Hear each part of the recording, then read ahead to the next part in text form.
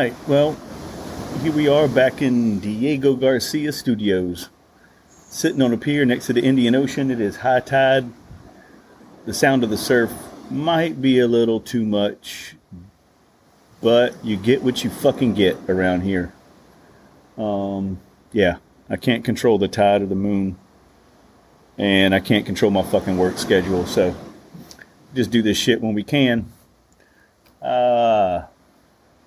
So obviously I'm back on a ship in Diego Garcia, and I don't know, I've been on the ship for maybe a couple of weeks now. Kind of lost track of time. Every day's blending into the next as it should. But I got about 8 hours I can play with overtime, so I can get off, only work 8 hours a day instead of 12, and get off the ship and maybe get a beer or do a podcast or whatever the fuck. Anyway, I said before I was gonna just really talk about whatever the fuck I wanted to, and if something resonated with me at the time, I would talk about that. Well, I stumbled upon a book. I don't really know where this book came from. I guess I ordered it. I don't remember ordering it. I had never heard of it before. But I had a stack of books that I planned on bringing out here with me, so I'd have shit to read before I went to bed or whatever. And this thing is called Many Lives, Many Masters by Brian Weiss. The true story of a prominent psychiatrist, his young patient, and the past life therapy that changed both their lives. So, like I said, I don't really know where this book came from or why I got it or whatever, but I decided to read it. And it was pretty good. It's worth talking about. The whole concept of past lives and reincarnation, I've kind of stumbled upon through a couple other different books. And it's an interesting concept. There was one book on, I think the book was called Positive Magic, and it had a whole section on reincarnation, evidence of reincarnation, and some of the evidence they talked about was if you had irrational phobias or, some sort of strong emotion attached to an event or a circumstance that you couldn't explain. So say you were terrified of the water. There's some fear of drowning, but you had never drowned or you never had a bad experience in the water. You were just like born with this, this debilitating fear. According to that book, that was a sign of a past life. So, you experienced something in some past life and you brought that into this life, and that's why you're afraid of the water, because you had some bad experience. And, you can explain that in a bunch of different ways. So I had already kind of experienced or been introduced to this theory.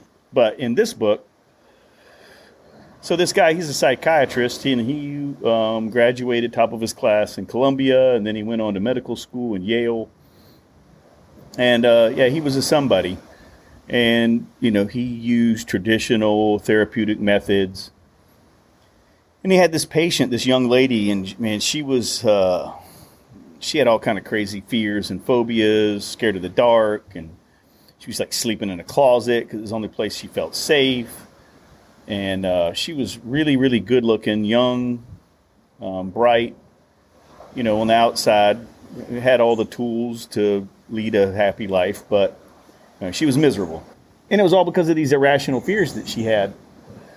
And I think he treated her for maybe like a year and a half without really much results, and it was confusing the shit out of him.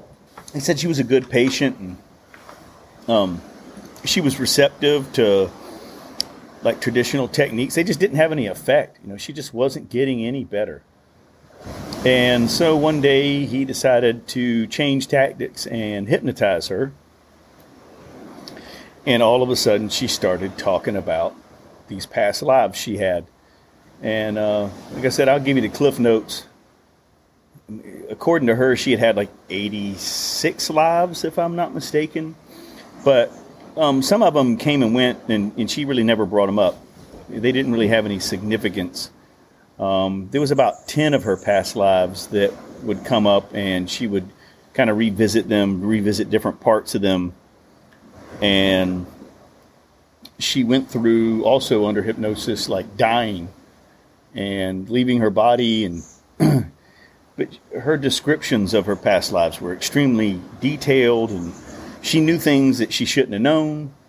One of them, she was like a servant, and she made butter, and she like talked for like 30 minutes on how to make butter. Well, she didn't know how to fucking make butter. She was like a modern day woman. But anyway, so there's a bunch of really weird things going on as far as like her knowing things that she shouldn't have known. Also, she started telling this guy about himself while she was under hypnosis. About he had an infant son that died. She knew about that. She knew about a relationship with his father, his relationship with his father. She knew his father. He was Jewish. She knew his father's like Jewish name. It wasn't about the name that he went by on an everyday basis, but it was just whatever. It was blowing the psychiatrist's mind because he did not really believe in any of this shit. He really wasn't spiritual, or he had no dog in this fight. He was just listening.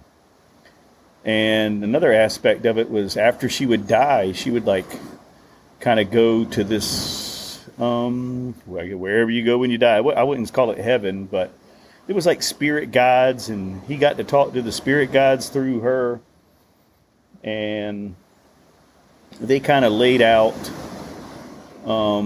what the whole game was. And evidently, supposedly, you're born and you live a life, and you have certain lessons you're supposed to learn. You can carry debts from your past life. So if you've been shitty, you got to pay for that in your next life, and on and on and on and on. And essentially, they said the name of the game was to become, without saying it, I think they said like more godlike or something like that. But I talked about this in another podcast a long time ago, and I was like, what's the fucking point of us being here? I threw out some theories like, were we supposed to learn like what unconditional love was, or that we're all connected, and a bunch of woo-woo shit. I'm not going to make light of it because the whole concept was actually pretty intriguing to me, because you really don't need, and it's kind of crazy that I just did a podcast on death too, and then I read this thing, and I was talking about that I really wasn't all that worried about dying. I didn't want to die, but it wasn't a concern. And so if you believe in this shit, that you're going to come back, and any lesson that you didn't learn this time around, you're going to get a second chance, and if you fuck up this time around, you'll get a chance to redeem yourself. It kind of takes a lot of pressure off of you, It's like, okay, I can just, do my best, but, you do have to you do want to do the right thing. You want to treat people the way you should treat them, and you want to be a good person, because evidently, according to this, that shit will come and bite you back in the ass next time around. Anyway, it was a very interesting book, and it changed this guy's life. He became kind of a really, he just had a really different perspective on life and how to help people. And, he continued his practice, and he didn't always use like hypnosis and past lives, but it did open up a whole new toolbox for him that he did use, and he used it effectively. And the patient, the young lady in the book, as he worked through her issues from her past life, she became better. And she no longer needed therapy. She was like just a really happy, peaceful person. Her life was full of joy and purpose. And it was the most effective therapy that, and it happened very, very rapidly. Like once they got into that state of her being in hypnosis and dealing with trauma from her past lives, like she became better, like from one visit to the next, noticeably. all of her phobias started to go away. And anyway, the bottom line is, it worked. So whether or not it was true or not, or it was like just a function of her subconscious, I mean, at the end of the day, you can't argue with the results. So yeah, she was kind of a miserable human being at the beginning of it, and at the end of it, she was very liberated and led a really good life. There was another crazy story. At the end of it, he said because he became sort of famous for this sort of therapy, and people would seek him out. And he had a patient that was from China. I believe it was a businesswoman, and she did not speak any English. So he hypnotized her and was talking to her through an interpreter. And then all of a sudden, she started talking to him in perfect English, like with no accent or anything. And she was saying it was part of one of her past lives, like she was in the state of California, like I want to say in the 1800s or something like that. But it confused the fuck out of the interpreter because he started talking to the therapist in Chinese. Like, she started talking in English, so he started talking in Chinese. And the guy, Miss Dr. Weiss or whatever, was like, "Nah, man, I can understand her. You don't need to interpret now." And yeah, the interpreter was like, "What the fuck is going on?" Anyway, it was a very interesting book. I think it was damn sure worth reading. So if that interests you, check it out. I think he wrote like 2 other books too. I might have to check them out later. That's really all I got right now. I mean, as far as like anything serious. On some non-serious shit, I don't even know if I should talk about this. It's a joke. All right, everybody just relax. This is like some shit that went down in the control room. I don't even know how the fuck we got on the topic. But I'm sure we were talking about women and marriage and whatever. And I had this idea of selling domestic abuse, legal counsel insurance. So if you were some husband and your wife said some crazy shit one day or did some really crazy shit and you lost it and beat the hell out of her, like as a wedding gift, somebody would give you this like it was like an insurance policy for your defense, for your legal defense. And arguments started to get like out of hand and she started to throw some crazy shit at you, and you could tell she's really trying to get on your nerves. You just pull out the policy and wave it in her face like, "Bitch, don't make me cash this shit in." Anyway, it was that's some dark humor, and I'm not making light of domestic abuse. I mean, I am, but I'm not really, come on, relax. It's just a joke. Also, these guys on the ship, it's basically the same group of guys that were here a little bit over a year ago, last time I was here.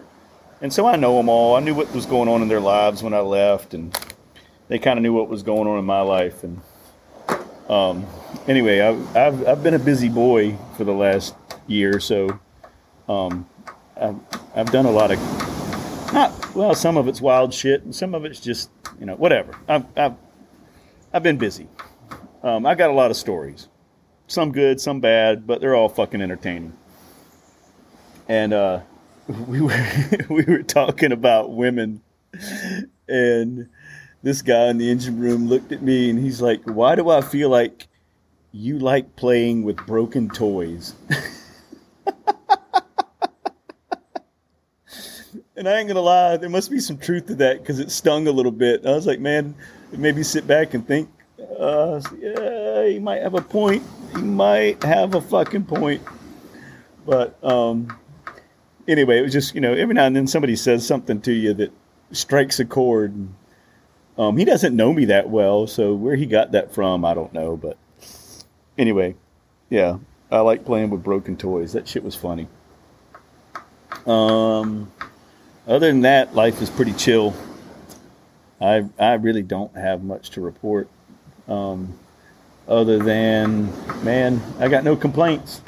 I don't listen to the news. I have no fucking clue what's going on in the world.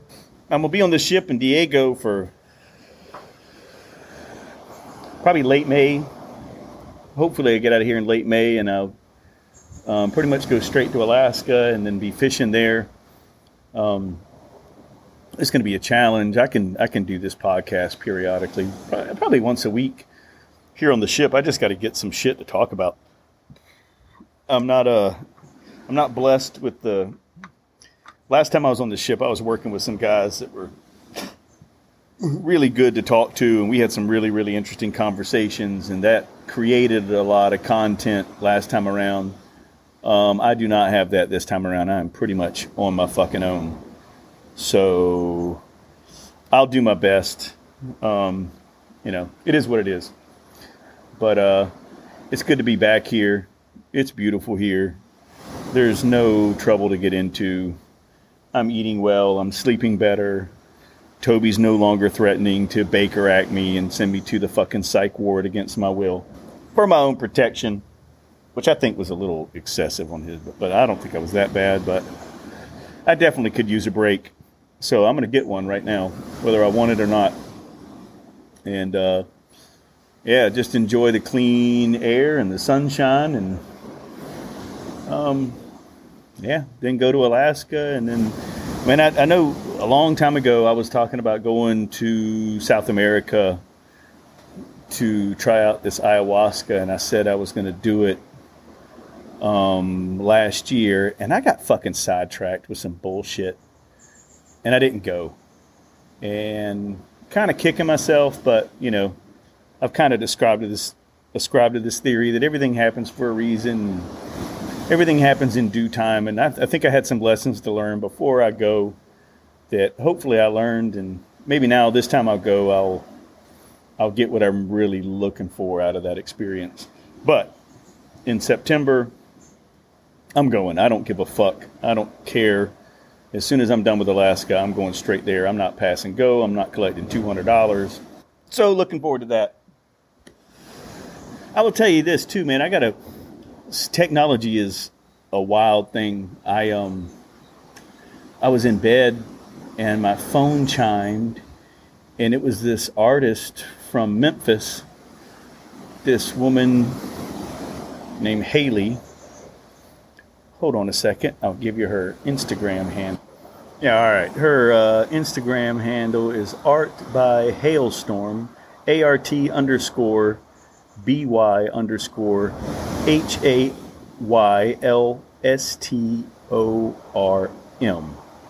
And she's an artist.